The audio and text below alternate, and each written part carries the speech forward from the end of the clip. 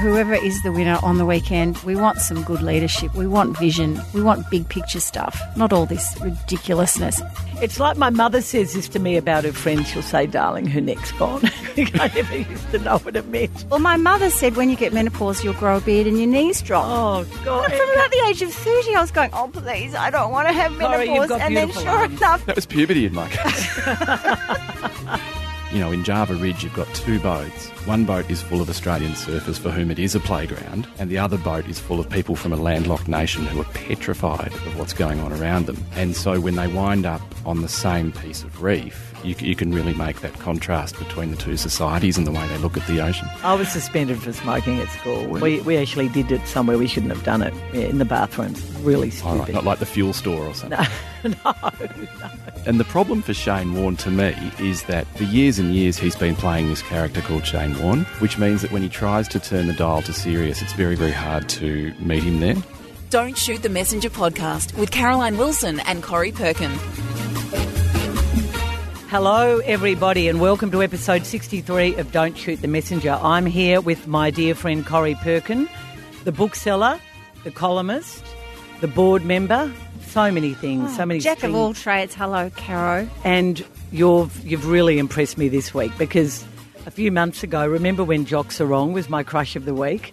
Well, you've managed to get him in. If only we could get all our crushes of the week. Thank you. All I had to Interchange say, you're Caroline Wilson's crush of the week. Would you please come to the studio? Poor man, he was probably absolutely mortified. Jock Sarong, welcome to the show. Thanks, Caroline. I think I can go home happy now. Oh, we're very excited because you've got a new book out, and I've been harassing Corey about this book for a long time. It's called Preservation. It's our book of the week. More of that in a moment. And Jock's life, his three previous books.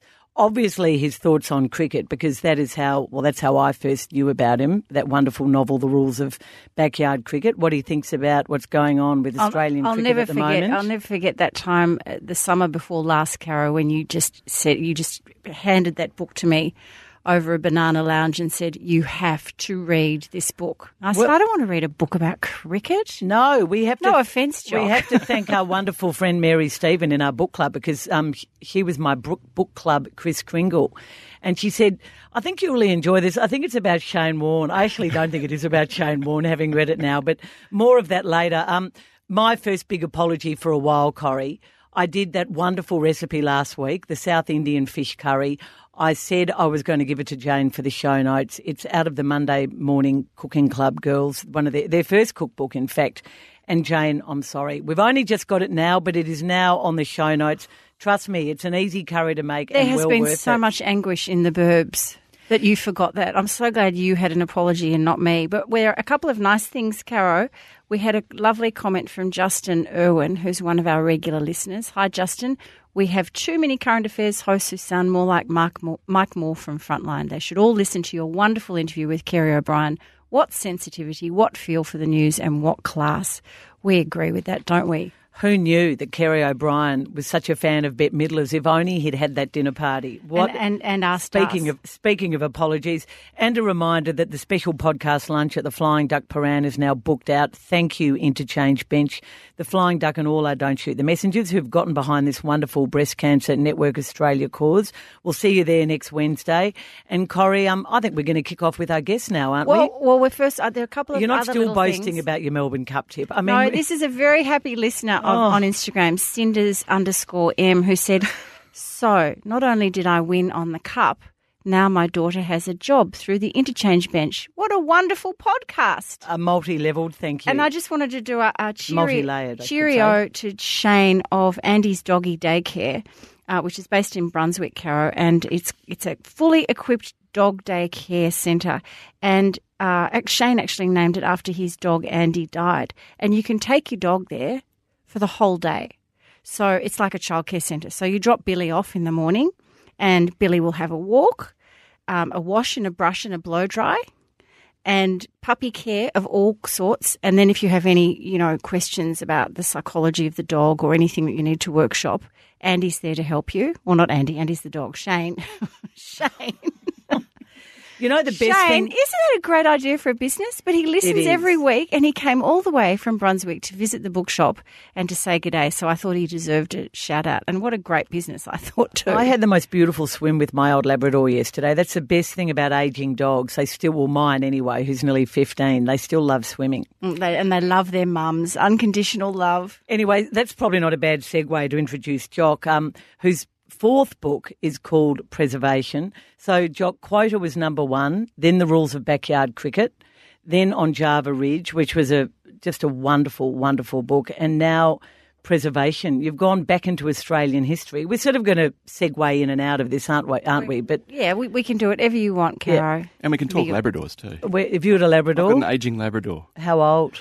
Oh, I reckon he's now 12, but he seems older. Yeah. He's a bit like a great white. He's dark over the back, but quite white underneath. So is he black? Yeah. Oh, okay. Mine's a spring chicken compared to our two dogs. Yeah, Billy's nearly 15 and chocolate, but yeah, a lot of white underneath. But it's so lovely when they get in the water because they become young again. I don't know, Well, that's swimming true. is obviously their natural thing. And the other thing people often say, you've got to get a puppy to keep them going when they're really old. We got a chicken, and the two of them have just fallen in love with each other. They are the best of mates. You might be able to do that at Port Fairy, a bit difficult in inner city Melbourne. Well, they're both gluttons. That's what they share. That's true. What happens when the chicken becomes a hen and gets all territorial when she's laying eggs? He gives her space. Oh, my daughter A good brought dog a will chicken do home that. from school once and it became a rooster and the crowing just drove us nuts. They actually do cock-a-doodle-doo at dawn every day. It's not just in sort of farmyard stories.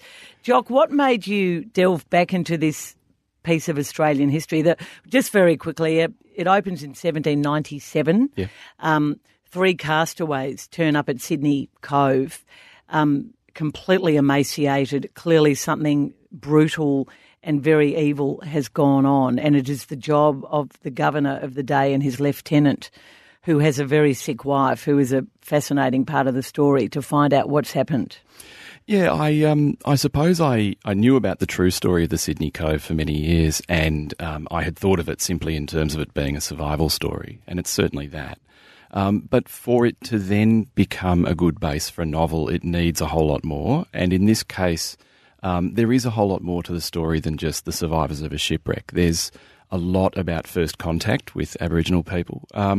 There's a lot, I thought, about the landscape, and one of the 3 survivors kept a diary, and the diary's since been lost, but happily it was transcribed or paraphrased by an Indian newspaper. And so we have a record of what happened on the walk, but it's a very, very skeletal record. There's a lot of important stuff missing. And what it really brought home to me was that it was this extraordinary study in landscape, having to work out how to get across rivers, how to deal with rocky coasts and long stretches of sand, and the terrors of not knowing what's in the bush. It's an easy assumption to make now that there are no large carnivores that are going to kill you, but there was no such understanding at the time. And there was a lot of myth-making about Aboriginal people and who they might have been. So those kind of unknowns were where the real interest was, as well as it being a shipwreck yarn. So it starts with Corrie, 17 survivors of this shipwreck, of this dodgy ship that leaves Calcutta called the Sydney Cove, which in itself is a rather cheeky name because that's Not really called the Sydney That's Cove right, at not all. really the Sydney Cove. I think of it as vanity plates. It's a marketing exercise. It was, and it is carrying a stash of illegal rum as well. There are 17 survivors, and then 3 are found at the end on the beach in terrible condition by fishermen who have fished up from Sydney, and they've seen them on the foreshore. But these chaps have walked from where we think is the southernmost point of Victoria.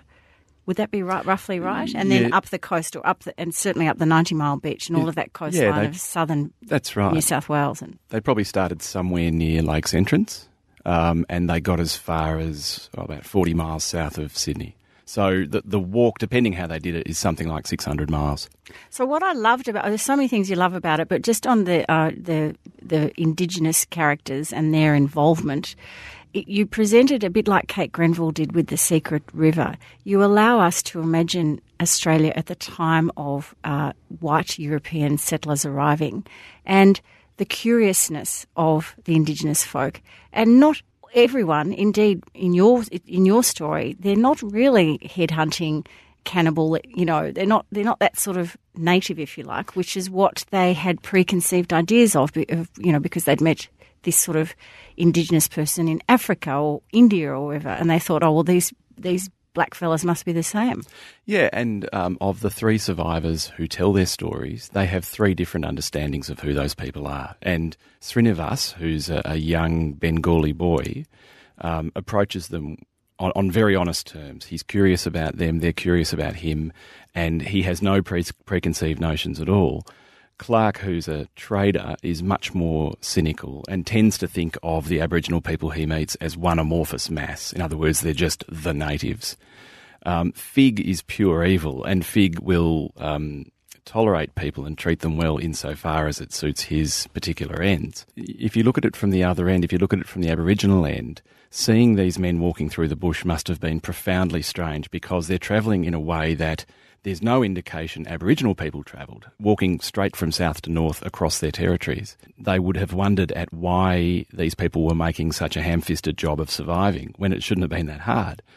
What we know from Clark's diary is that at some points in that walk, and probably for the majority of that walk, they were looked after by Aboriginal people. And at some stage it's gone wrong, because at least 2 of them have been speared. And if you look at Clark's injuries, he's been speared through both hands, which would suggest something ritual, not a skirmish. So what's Clark done that's caused that? He doesn't say anything about it in what survives of his diary. So there's room to speculate about what went on there. And boy, do you speculate. And then you introduce us to Mr. Fig, who you just described as pure evil. Where did he come from? Well, Fig's interesting. Caro hasn't quite finished the story yet. It gets darker and darker, doesn't it? He's promised me it's not quite as devastating as on Java Ridge, which is one of the more devastating, but I suppose fitting endings. But Fig is obviously, is he a real character? No. The 3rd survivor was a guy called John Bennett, and just in story-making terms, I didn't like that as a name for my evil guy. So I initially called him Lamprey because I liked the idea of this parasitic fish attaching himself to a host. And then there were some discussions about that, and we decided that was a bit of an overcooked metaphor. So he became Fig. But what's interesting about Fig as a character is I had this very strong sense of who he would be, that he would appear out of nowhere, that he would attach himself to the group, he would cause havoc, but for no particular material end. He's not really in it for the money. He's not in it for political power. He appears to be in it for nothing but kicks. And then at the other end of the story, I don't think it's any spoiler to say that he vanishes out of the other end of the story. And I then, in the middle of writing this, I was reading Blood Meridian by Cormac McCarthy, and he has this character called Judge Holden, who is exactly the same character. He is found sitting naked in the desert, and he's a 7-foot hairless man, and he joins this group of men wandering across the prairie, and he doesn't appear to age. And then there's Professor Wolland in The Master and Margarita. These characters recur all the time in fiction, and they're a bit of an archetype. And when I said this to my editor, Mandy Brett, I said, I think I've sort of latched onto something that repeats a lot with this Fig guy. And she said, oh, yeah, that's a Dybbuk. And I must have looked at her blankly, and she said... As I am looking at you now. A Dybbuk is apparently an ancient Jewish tradition, which is almost a pagan tradition, of this kind of Satan incarnate figure who appears in people's endeavours, causes mayhem, and then vanishes again, and never quite ages. And the way that Bulgakov used the Dybbuk in Master and Margarita was Satan comes to Moscow in the middle of the Soviet regime, and that was written in 1940. It was censored until 1967, and then 2 of the very early people who picked it up were Jagger and Richards, and they wrote Sympathy for the Devil. Oh. So these things sort of wind in and out of art everywhere you look, and that was why I felt so drawn to this Fig guy. I had to have it in there. I was fascinated by the whole Bass Strait references, this, and the maps at the start of the book where it's made clear that at that point there's still only theories about this body of water that does or does not connect Tasmania to mainland Australia or to Sydney Cove, really. They're the 2 places they know about. So that wasn't known. That was all about to happen, was it, in 1797? Yeah, that's right. So at that stage... You have to get to the end of the book, Caro. But just in pure historic terms. Yeah, I have this idea that Bass Strait, and in particular that little group of islands called the Furneaux Islands on the east side, have a really outsized role in Australian history, in Victorian history and in Tasmanian history particularly, because that body of water obviously changes the way you go about shipping. These survivors found seals in enormous numbers. That led to a sealing industry, which led to a whole lot of just complete lawlessness in those islands. John Batman coming to the Yarra is a product of the sealing industry. The founding of Launceston comes from the sealing industry. So all of these things sort of radiated out of those islands. And then later on, when George Augustus Robinson gathered up what were thought to be the last of the Tasmanian Aborigines, he took them to Flinders Island, which is one of the islands in that group, and formed this settlement called Wyballina. And out of Wyballina, we have the tragedy of Truganini, and so much of the history we understand as being Australian history comes from this bunch of granite boulders. It's a wonderful book, and it's quite ironic, Corrie, that we've both been reading it at a time that on the weekend we went to a performance called Hellship, which is a one-man show by Michael Veitch, which is the story of the Ticonderoga. Yeah, and it was the book. He has a book by the same name, which is set in the sort of 1850s. Yeah, and then it's an old man, an old ship surgeon, looking back in around 1910, who was 1915. His ancestor, great grandfather. Yeah. And he performed at a quarantine station at the very, very end of the Mornington Peninsula on Saturday night. So, I mean, completely different story, but another ship tragedy. There was evil in that story, although not quite as much evil, although it was a lot of people crammed into a very unsafe ship that made it all the way from the UK. People from Scotland and Ireland basically duped into coming aboard. Then the typhus epidemic, and it was the first ever ship, in fact, that was forced to land a quarantine station and not allowed to come to Melbourne. They had to stay there for 6 weeks. And there we were in the officers' quarters, whatever the old building was that we were in, and the wind's blowing around us, and we're listening to Michael Veitch talk about the typhus ship and yet another passenger thrown overboard because they've died. And then I went home and read a few more chapters. Yeah, and at the end of the show, they said, just like, put your hands up if you're related to survivors of the. And a lot of people in the audience put their hand up.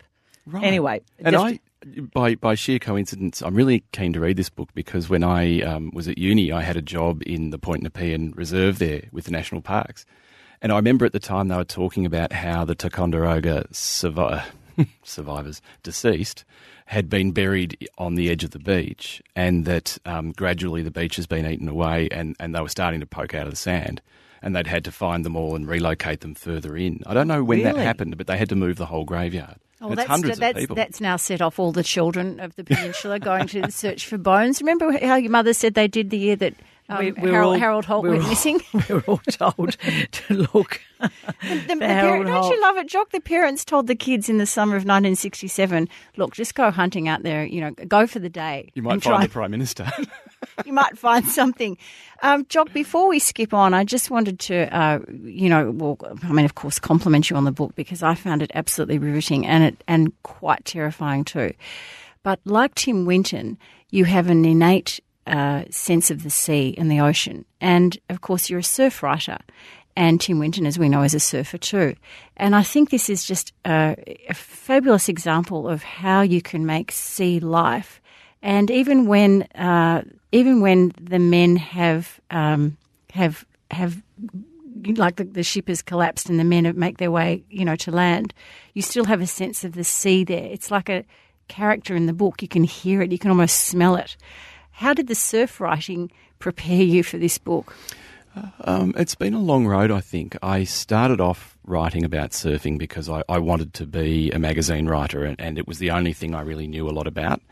And then once I had written for surfing magazines for a number of years, I became interested in writing fiction. And so I suppose in writing Quota, again, I was using the sea because it was a thing I felt like I had ready to hand. Java Ridge starts in a similar way in that what I wanted to write, it was the first time I suppose I tried to directly write fiction about surfing. And I wrote this little scene of a girl surfing a tropical wave. And once I'd written it, I started to think about, okay, who is she and what's she doing on this coral reef? And at the time, I was very angry about asylum seeker issues. I still am. And I was thinking about those things a lot, and it became tied into this kind of asylum seeker narrative and the idea of two boats meeting at sea. So that the initial picture of a girl surfing became this much bigger story. And I suppose when I write, I use the ocean a lot as part of my routine. I go surfing a lot, or I'll swim, or I'll just walk or do something. So it's always working in with the thinking of the writing, and often the ideas that I have about what to write next are formed sitting on the ocean. The two things are completely inseparable to me, and I'm not quite sure how I'd go if I had to go inland and write something. I'm not sure what would happen. Well, you don't romanticize it, though. I mean, in Quota, your first novel, that the description of that, when we do go to, I assume we're around Port Fairy, Warrnambool, somewhere around there, in that awful scene on the boat. I mean, it's very evocative, but there's nothing romantic about being on the coast in that particular novel, is there? No, I think that's right. And one of the disservices that surfers have done to themselves writing about surfing is that we're constantly trivialising what the ocean represents to people. And you only need to go to societies where people are landlocked, or people have to use the sea as a means of subsistence and not fun, to realise that it's a much graver thing a lot of the time. And to me, a lot of the interest lies in that kind of thinking. So, in Java Ridge, you've got two boats. One boat is full of Australian surfers for whom it is a playground, and the other boat is full of people from a landlocked nation who are petrified of what's going on around them. And so when they wind up on the same piece of reef, you can really make that contrast between the two societies and the way they look at the ocean.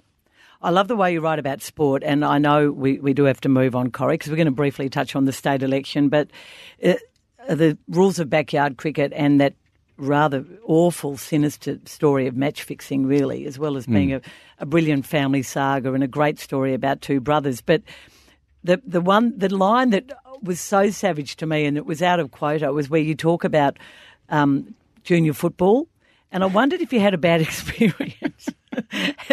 Because, what's the line? Well, I can't. It's brilliantly written, and I read it out to my husband when I read it. But it basically says what a miserable time the character, the lawyer character, has as a junior footballer. Right. Is that right? Do you remember that early on about?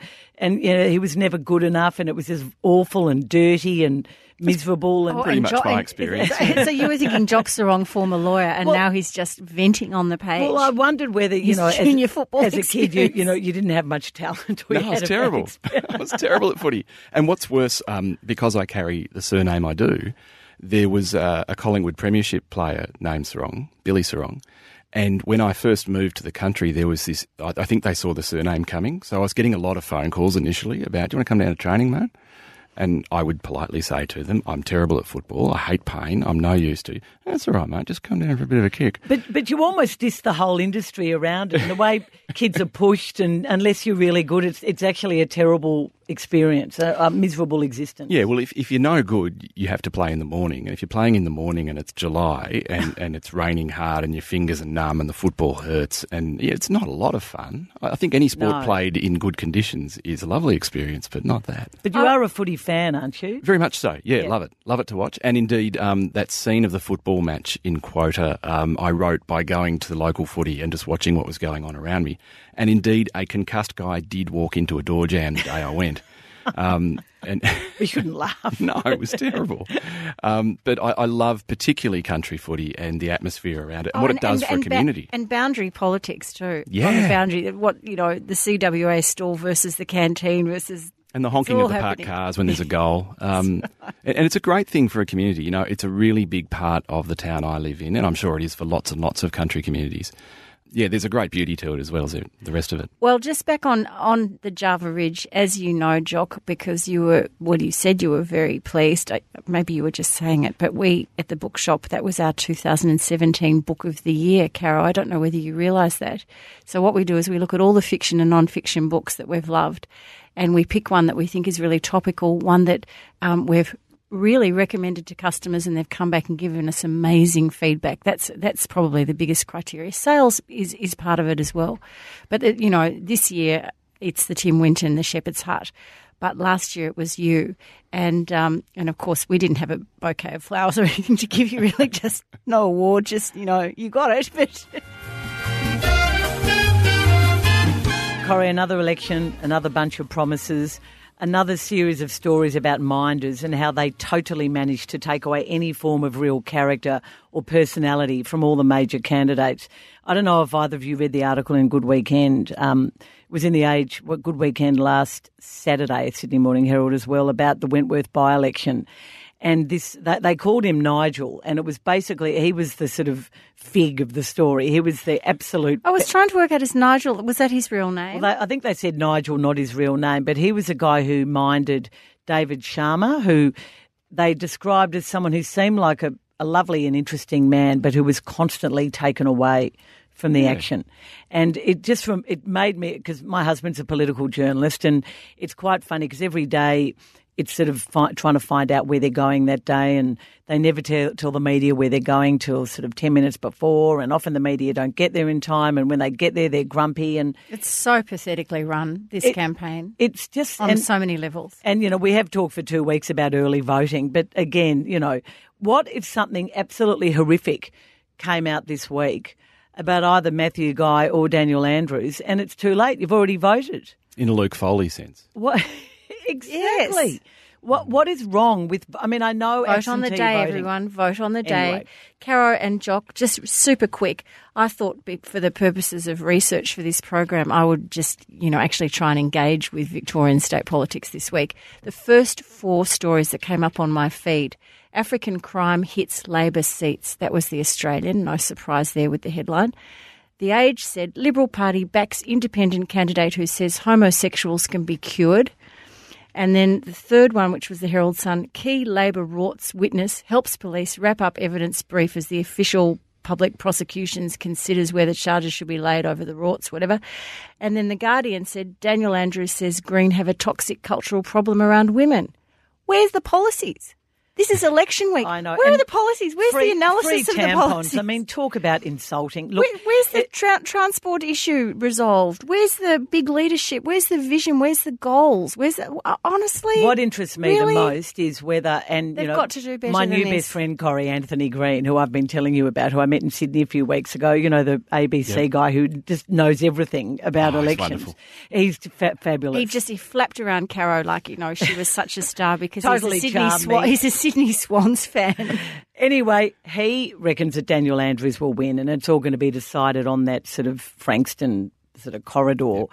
But it'll be interesting to see how 3AW and Neil Mitchell, who's clearly found it very frustrating because I think he's got his first interview with a Labor minister this week, and who has not, Daniel Andrews won't speak to him, and they've had a massive falling out, whether he and also the Herald Sun to a much bigger degree are going to be able to influence this election. Because if they do, Matthew Guy will certainly, if the Herald Sun have any say in it, and the Australian, Matthew Guy will romp it in. But it doesn't look like that's going to happen. But hasn't it always been the way that state politics in Victoria have been a feedback loop between the 2 major parties and the Herald Sun? That seems to me to be the way the elections run. Except that if they did everything they could to kill off Andrews last time, and it didn't work. So it'll be interesting to see. I don't think it's going to work this time. Well, either. Look, whoever is the winner on the weekend, we want some good leadership. We want vision. We want big picture stuff. Not all this ridiculousness. You wouldn't be in a swinging seat down at Port Fairy, would you, Jock? It's probably it is blue deep, ribbon. Deep conservative. Yeah, I would have thought that. Gigantic margin. Why did you move to Port Fairy? Not for the politics. I mean, obviously, we know that you like to write by the coast, but there's lots of coastal places. It's a really long and wandering story, but the short version is that when I initially graduated from law school, I worked in a commercial firm in the CBD, and I was bored rigid. I was in a glass box, and I was producing little 6-minute bits of my life for someone else. And I almost immediately started hatching an escape plan. And in my case, the escape plan was, I thought, okay, I'll give law one more go, and I'll do it by finding a place on the coast where I can surf and where I can find a job in a little law office. And I figured that in order for there to be enough law offices in a town, there needed to be a county court. So I got a map of where the county courts are that are on the coast. You really planned. And I did. And then I pulled the ripcord. And it turns out there's very few options if you apply those criteria, to have good surf and to have a county court. And Warrnambool was one. Probably another was Geelong because it's got Torquay nearby. So I, with my then girlfriend, now wife and mother of our 4 children, I drove out to Warrnambool, found a place to get a job, and then sort of as an afterthought turned up in Port Fairy looking for a house to rent. And there was this little cottage, beautiful little bluestone cottage that had a for lease sign out the front. And it was such a great house that I pretty much smoked the tyres getting around to the real estate agent to say, please, just hold it. I'm going to go and get some cash. And the woman behind the counter, in my memory, she's filing her nails, but I couldn't say whether she really was or not. But, that's the writer's imagination. No, I think it might be. But she said, honey, it's been on the market for 2 years. You can take your time. And so that's where I wound up living. And you're still there? You're still in the Bluestone house? Funnily enough, I've been back to Melbourne, I've been to Western Australia, and we've come back to Port Fairy, and I'm living about 80 metres from the original house. And Jock, are you writing? When did you start writing full time and give up the law? That was 2013. With little kids, that's very brave. Yeah, well, either that or very ill-considered. You're very quick. Corrie told me about this book you'd envisaged when you spoke at her shop last year. Right. You'd already started researching it. And you turned it around really quickly. Yeah, the last few have been quick, and that's because the ideas have been very definite in my head. They've been very well formed when they've turned up. I feel like this time around the ideas are floating around like butterflies, and I'm having a little more trouble catching them. So this could be a slower process. It's time now for our crush of the week, and Caro's not going to name you Jock. She did that a few weeks ago, but Caro does have a crush. It was a while ago, Corrie. But had many crushes since But Jock. we would like to thank, as our crush of the week, we would like to thank the Interchange Bench, specialists in temporary staffing and executive contracting. Visit interchangebench.com.au, and of course they're our fabulous sponsors next week for our big lunch. Caro, what's your crush? Well, I have to introduce a serious note on this one because it's my father-in-law, my late father-in-law, Ted Donahue, who was born in Ireland 93 years ago and who actually died last Saturday in Anglesea, holding the hand of his beloved wife, Moira. He was one of the funniest, sweetest men you will ever meet. He's got beautiful twinkling eyes, or he did have, and my husband happily inherited those.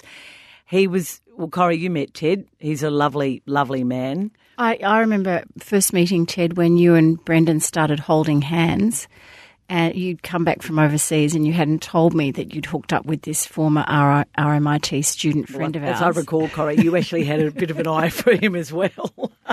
Oh, not that old story. All the podcasters are sick of hearing that. But when you both came back and you moved into a house together before you were married, that's when I first met Ted and Moira, and they are, as you say, just lovely, gorgeous, gracious and successful parents because they have 4 terrific kids. And he was still semi-flirting with the nurses right up until the end, threatening to pick up his golf clubs and go back out to the Anglesea golf course where he played, or put on a pair of tennis shoes and, hit the tennis court. But and he never complained. He was very sick by the end, but he never complained. He never asked Brendan to do hardly anything for him. I think he asked him to help him once in his entire life. So he's my crush of the week, Valet Ted. Valet Ted. And, Caro, as I said in the text to Bren when I heard the news, your dad was a true gentle man, and we need more of them, I reckon. So I hope you're all doing okay in the Wilson Donahue household this week. And I just wanted to say thanks again to the Interchange Bench, specialists in temporary staffing and executive contracting. Visit interchangebench.com.au. And Caro, what is your segue? Well, we needed distractions, and one of them is going to be preservation, which I'm halfway through, and thank you for not giving away the ending. I've got a feeling it's going to get a lot worse. It's more than a distraction, honey. It gets better. But there's this wonderful new, well, it's not that new, but it's quite new. It's on Netflix, and it's called The Bodyguard. Not the Whitney Houston version, but it's just a fabulous British thriller. It's about a war veteran who is given the job of minding the Home Secretary, who's played by Sophie Rundle. And she is absolutely, sorry, no, she's not at all. Sophie Rundle's in it, Keely Hawes. You know Keely Hawes. She's been a lot of those. No, I British don't. I would shows we've remember watched. that name. And What's she also been in? Gina McKee from Four Weddings and not Four Weddings and a Funeral, from Notting Hill is in it. She plays someone. I think she plays someone from MI5. Oh, she was the lovely wife with the dark hair. Yes, in Four Weddings and a Funeral. who was paralysed. Yeah. But Richard Madden plays the sergeant, who is the former war veteran, who is not right at all, who is a very damaged individual, but who is a brilliant soldier and becomes a brilliant bodyguard. This is a 6-part thriller. It is absolutely brilliant. Did you say on Netflix? Yes, it is. I know I told you it was on SBS, but apologies, Corrie, it's actually on Netflix. When you It's said really that to me good. yesterday, I was looking it up. I thought maybe I should watch an episode before. Well, I couldn't find it. Well, anyway. I'm just discovered. Did you ever see The Bridge, Jock? Yeah, the Scandi Scandi one. version. Yep. Yeah. Well, She's only 6 years behind the times. Corrie said to me over a glass of champagne the other night, it's just embarrassing. Like, you're just embarrassing yourself talking about it because it's so old, and I'm only up to series 2, but I'm absolutely loving it. So, But I think you're right that there's that kind of platform confusion where someone's told you that a series is great and you've got no idea what it's on. And so you're sitting in a darkened room I know. scanning through every platform you can think of. Whatever to see if they've happened got to the this good thing. old Sunday night movie where you knew where you were? Bang on the telly, clack the dial, there it is. Yeah, the ABC is the only really reliable one because they still do a really good series most times of the year on a Friday night or a Saturday night. And But- Jock, if it hasn't happened to you already, it will pretty soon. You'll be yelling at each other, you and your missus, and someone will say, "Get the children. They know how to They can do it." fix And Corrie, you're going to tell us about the mashed potato recipe from Simple. I am. Simple by Yotam Ottolenghi, which we've already featured in this show. Oh, my goodness. We are cooking up a storm, aren't we, Caro, with this book? How much do we love it? Oh, it's the best book. Your Clementine has it sort of permanently attached to her hands, I think. So this is a wonderful recipe, aromatic olive oil mash, super simple, but who doesn't love mash? So you get a kilo of Desiree potatoes and peel them and cut them, and some thyme and some mint and some garlic and some lemon, olive oil, and then for the and salt and black pepper, and then for the topping, put to one side olive oil, garlic clove, thyme, more mint, and a lemon. So what you do is you put the potatoes, the thyme sprigs, the mint sprigs, the garlic, the lemon skin, and 2 teaspoons of salt into a large saucepan. Cover it with boiling water and let it simmer for 25 minutes. And while the potatoes are boiling, you can then turn around and make the topping, which is 60 ml of olive oil and 1 garlic clove. This does not sound simple, Corrie. No, it's super easy. You just mix the oil, What garlic. happened to a bit of milk and butter? No, Salt this and is pepper? once you have this curry, you never go back to milk and butter. Thyme leaves, mint leaves, lemon zest, and juice into a small bowl with about half a teaspoon of salt, or maybe a bit less, and a good grind of pepper. I like my mash quite salty, I must say. And then you stir it all and you set it aside. Then you drain the potatoes, and you've got to catch the water because the water has all of this cooking water you use later. So hold on to that. Pick out the thyme, pick out the mint sprigs, return the potatoes to the saucepan with the garlic and lemon peel, and then mash. So there's just 3 ingredients you're mashing: the garlic, the lemon peel, and the potatoes. Add a little bit of oil and add a little bit of the cooking water. I'll give you all the exact measurements when we do the show notes. And you won't forget like I did last week. Yep, good. And if it's still a bit dry, just keep adding a bit more of that cooking water. And then you transfer the mash to a platter, right, so it's quite flat, and use the back of the spoon to create these dips in the surface, a bit like your waves there, Jock. I can see you looking really intently on this. It's a metaphor for the sea. He's thinking it sounds Getting hungry. far too much and hunting then and gathering. then you drizzle the herb and garlic oil topping evenly over it. So it's got this lovely yellowy. Oh, yep. It looks a little bit like butter, but it's not that heavy. It's translucent. And then you just heaps and heaps of black pepper ground on top of it. I have a picture here, which bad luck potties you won't be able to see, but I just We'll put it on the show notes, Corrie. we will put it on the show notes, but look at that. So yum.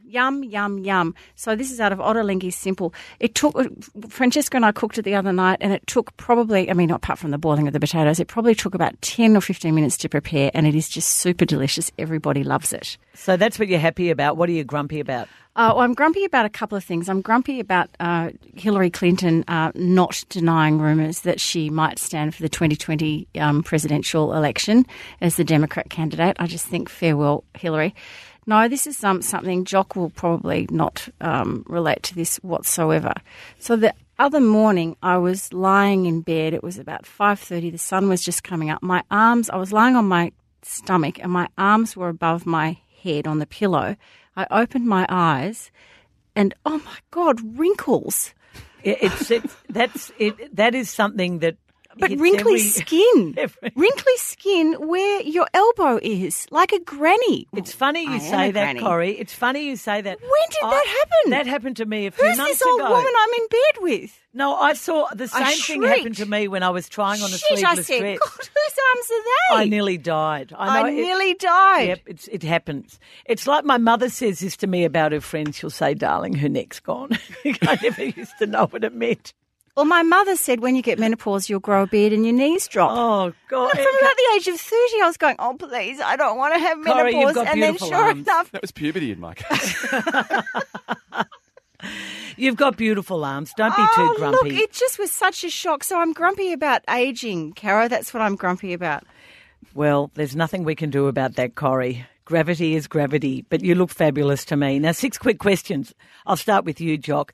Shane Warne is everywhere at the moment. Now, with all the he's working for the Macquarie Network. Has a new autobiography out. Yeah, he's actually commentating on 3AW, I've heard. But he seems to have an opinion on, and there's a lot to talk about Australian cricket at the moment. Is he a credible critic to you? Yeah, I think he is. I think where we make a mistake with any athlete is to leap to the assumption that because they've got prodigious ball sense, they're somehow a moral arbiter.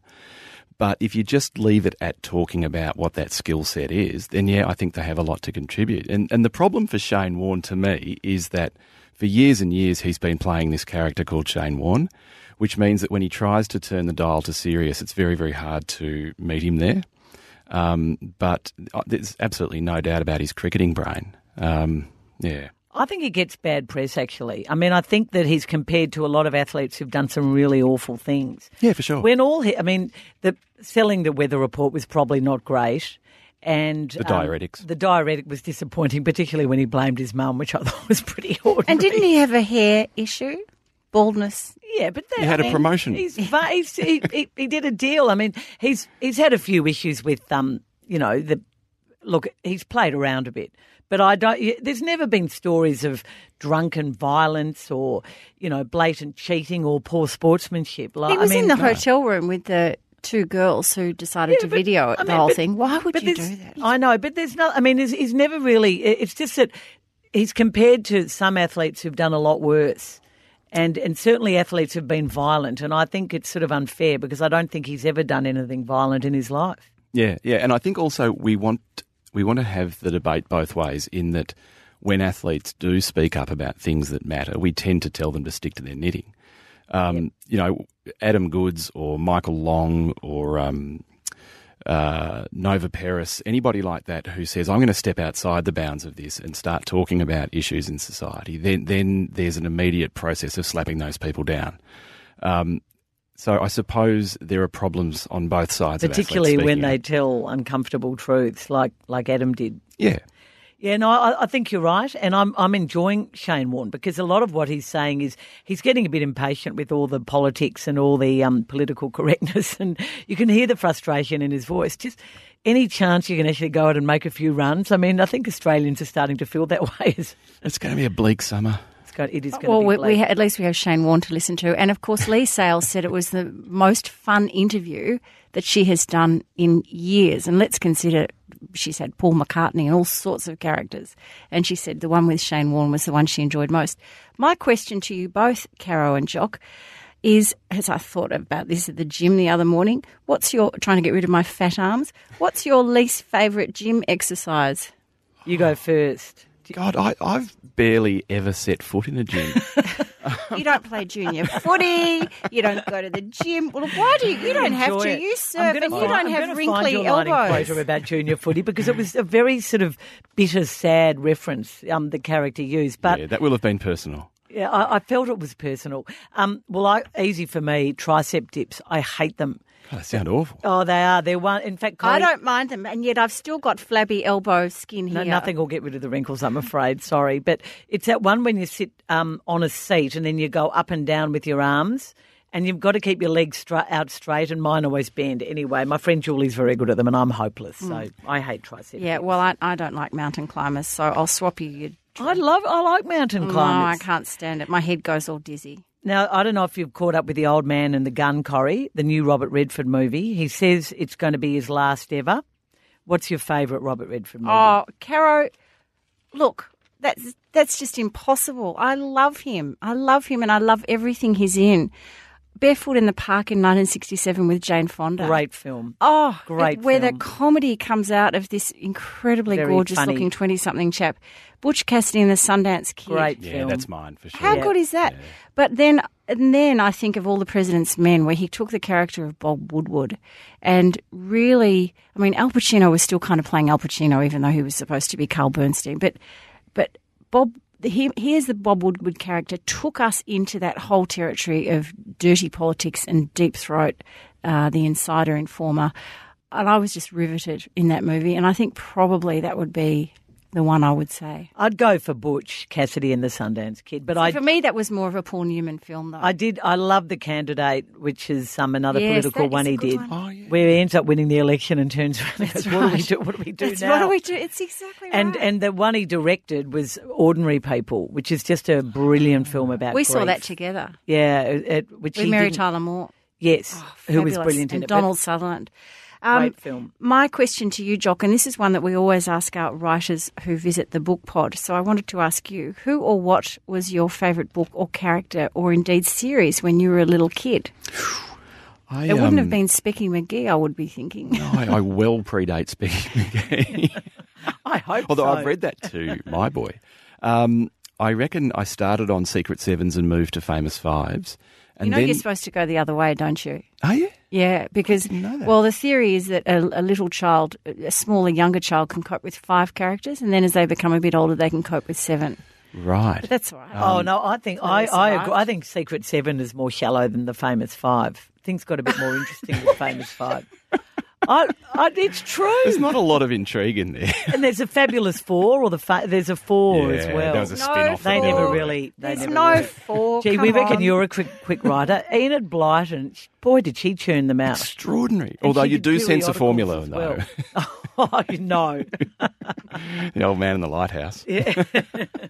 The Faraway Trees, I remember those. And then I think I went through this long kind of fantasy genre time, which started with The Hobbit and then The Lord of the Rings. And I had this memory the other day of being 12, and there were 2 things going on in my life. I was deep in The Lord of the Rings, and I'd started smoking at school. And it was sort of, like behind the hedge smoking. Yes, I wouldn't have thought it was in English class, Jock. No, that's right. But I'm not sure we had a bike shed, which is where you commonly Can find I it. borrow your match? I was suspended for smoking at school. We actually did it somewhere we shouldn't have done it. Yeah, in the bathrooms. It was really All stupid. right, not like the fuel store or something. No.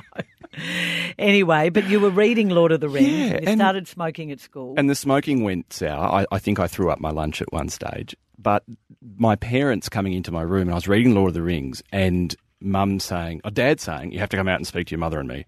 And I thought I was going to be congratulated on reading the Lord of the Rings. In fact, I was being grounded for smoking. And it was like this sort of sliding doors moment when you're 12 years old. And you always think of one and the other. Yeah, I associate Lord of the Rings with throwing up my lunch, having smoke, And being gated. Peter Jackson. Getting in trouble with your parents. Yeah. Well, I've got a book one for you too. Do you have a favourite crime writer, or can you name 3? I reckon. Dostoevsky, for me, it all depends what you call a crime writer, which is what I find so interesting about the discussion of crime.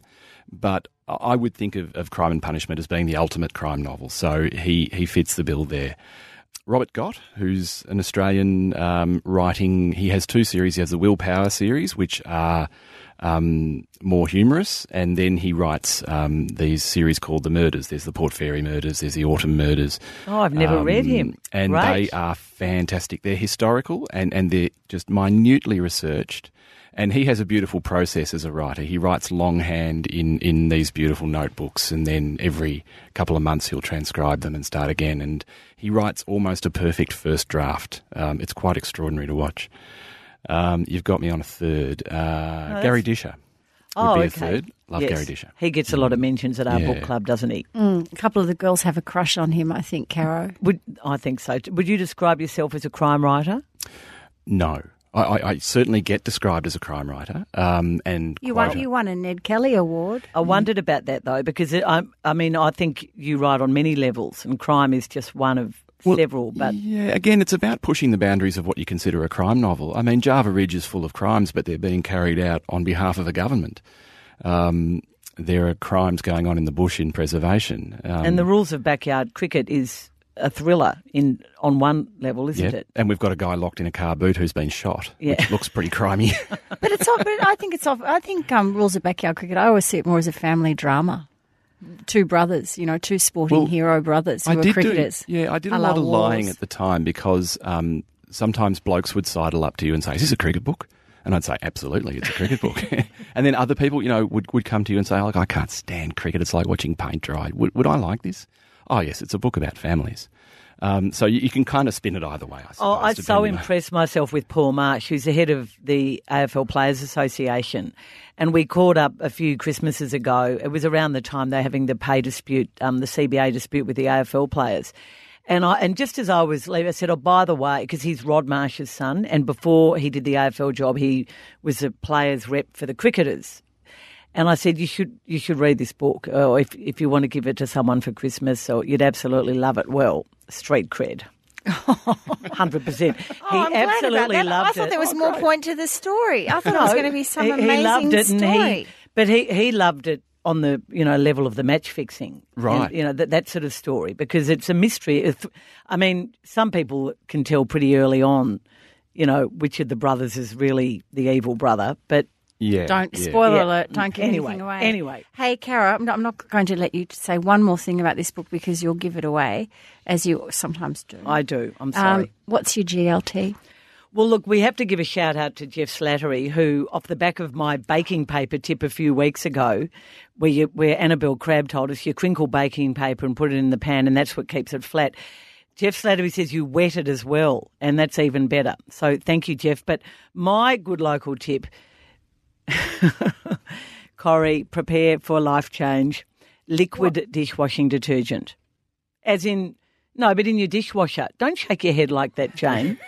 So, I was going to say, hasn't that been around for about 97 forget years? powder. Is there another kind? Forget powder. Does it help your wrinkles under your elbows? No, but you know how your glasses can get that awful frosty.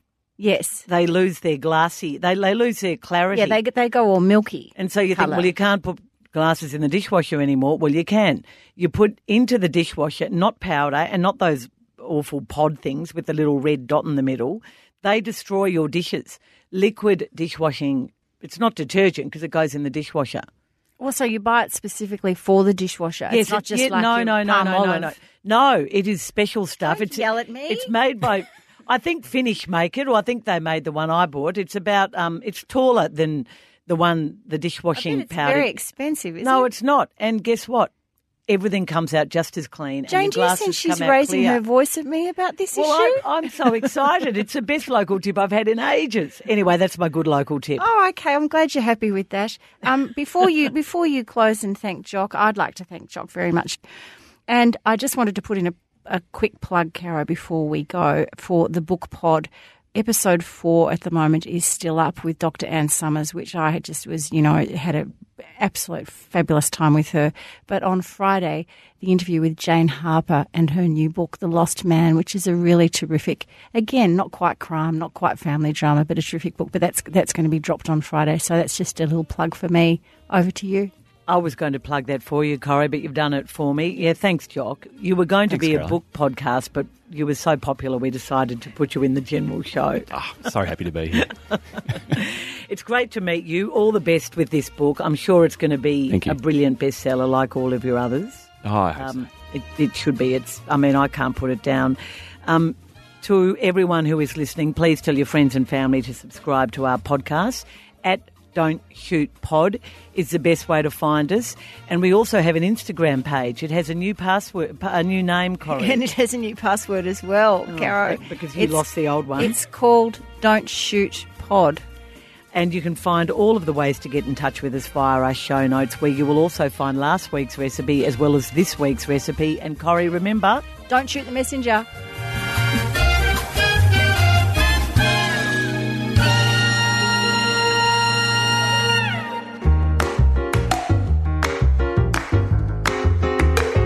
Hi, I'm Anne Summers. I hope you can join Corrie Perkin and I on the Book Pod.